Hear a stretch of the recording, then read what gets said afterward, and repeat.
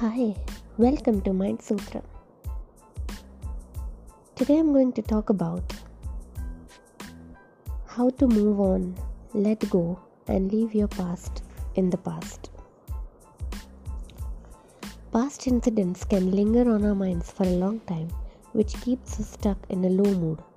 If this state of being continues for a long time, it depletes our quality of life and impacts every area of our life, be it personal, professional, spiritual, etc. The question is, how can we move on from past hurts, situations, and people? It is easier said than done. Here are some tools that can help you deal with the situation in a better way. First, feel the hurt. It is important to process how you are feeling. We all are brought up in a culture where being emotionally tough and strong is valued over crying and feeling emotions.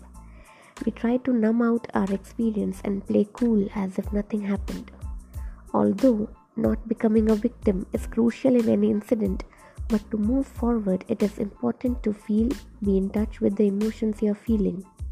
For this, let the thought of the incident take over. Feel how you're feeling: sad, angry, guilty, regret.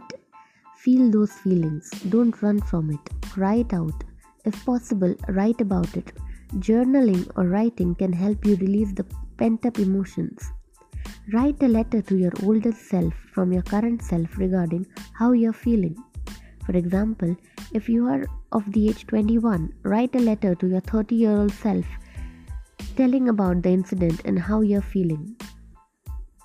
This way, you'll be able to feel the hurt and release it. Second, forgive yourself and them. This step may be a little tough for some, but forgiving yourself is extremely important. Listen to my podcast on how to overcome regret and guilt in the past. If in the past incident we were the ones who did wrong, forgiving ourselves is important. We do the best as per our mental, emotional, and physical capability at that time. Be kind to yourself. Stop using the harsh words for yourself. Instead, change the statement with, I forgive myself for the incident and I did the best as per my capability during that time. In future, I'll take the lessons from the past and not repeat it. Apply the same for the other person. Forgive them and remember they did as per their capability. If their capability would have been higher, they would have behaved better. So set yourself and them free. This doesn't mean allowing anyone to walk over you or treat you badly. If their actions repeat, then it is more wise to cut off the relationship with them. Third, remove the memories. If there is anything that reminds you of any person or incident from the past, it is wise to remove their memories, be it any physical form or virtual form in terms of photos, videos, or social media. When we are surrounded by things that trigger us, it prevents us from getting out of our past. If it's a thing that cannot be removed, for example, the house or office you are in where the incident happened, then try to replace the memories with something that brings you joy. If a place in your home reminds you of the past hurt, then try to do any activity there that brings you joy. It could be having a good time with your family, kids, or doing something you're passionate about like cooking, dancing, baking, etc. Try to replace the sad memory with happy and joyful ones. Do it often so that the replacement process becomes easier. Fourth, progress, not distraction.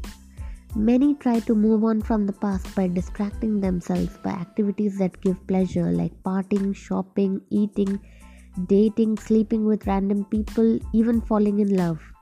But soon after the initial high these activities give, they are back to feeling the same thing.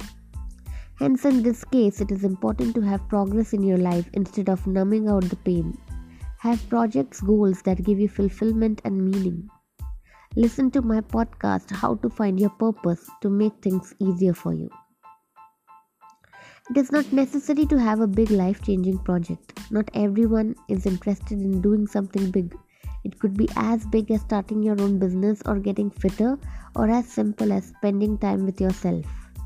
So focus on finding at least one activity that brings you joy or puts you in a state of flow. It could be reading, writing, painting, playing a sport, working out, walking in nature, running, meditation, etc. And when you find the activity, take out a minimum of half an hour to an hour for that activity daily. This will help you progress and grow as a person.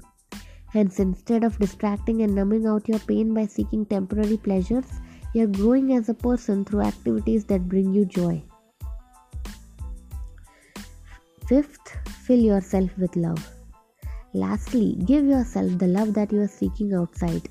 The incident that caused you pain can lower your self-worth. To help you deal with this, having high self-love is important. Practicing self-care and affirmations in increasing your self-worth can be helpful. When you feel inadequate about yourself, you find it difficult to forgive yourself, your past, and others. Listen to my previous podcast on how to increase your self-love. Let me give you a recap of all the 5 points. First, feel the hurt. Second, forgive yourself and them. Third, remove the memories. Fourth, progress, not distraction. Fifth, fill yourself with love. Life throws at each one of us situations which we wish wouldn't have happened. But such incidents are inevitable, and learning to deal with them can help you move ahead. Moving on from past incidents or people can take time, but if you are determined, you can not only become stronger and mature as a person, but use the lessons to improve your quality of life. If you need a professional coach to help you move forward, visit my website mindsutra.in for more details. What are your tools to move forward in life? Comment in my blog mindsutra.in and share your knowledge. Thank you so much for listening. I'll see you in another episode. Till then, bye and take care.